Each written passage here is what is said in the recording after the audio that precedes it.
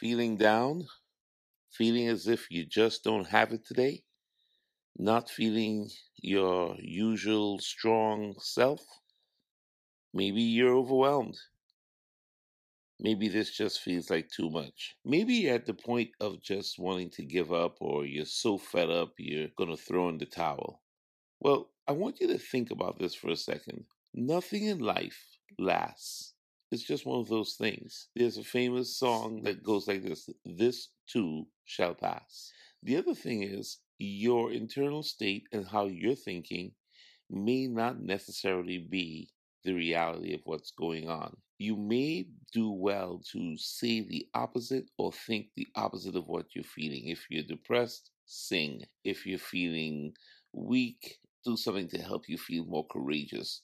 There's a song that goes like this: Let the weak say, I am strong. Let the poor say, I am rich. Let the blind say, I can see. This is what God has done for me. These kinds of songs, this kind of thinking, this kind of cognitive restructuring, if you will, they have a potential to really change the way you experience your day.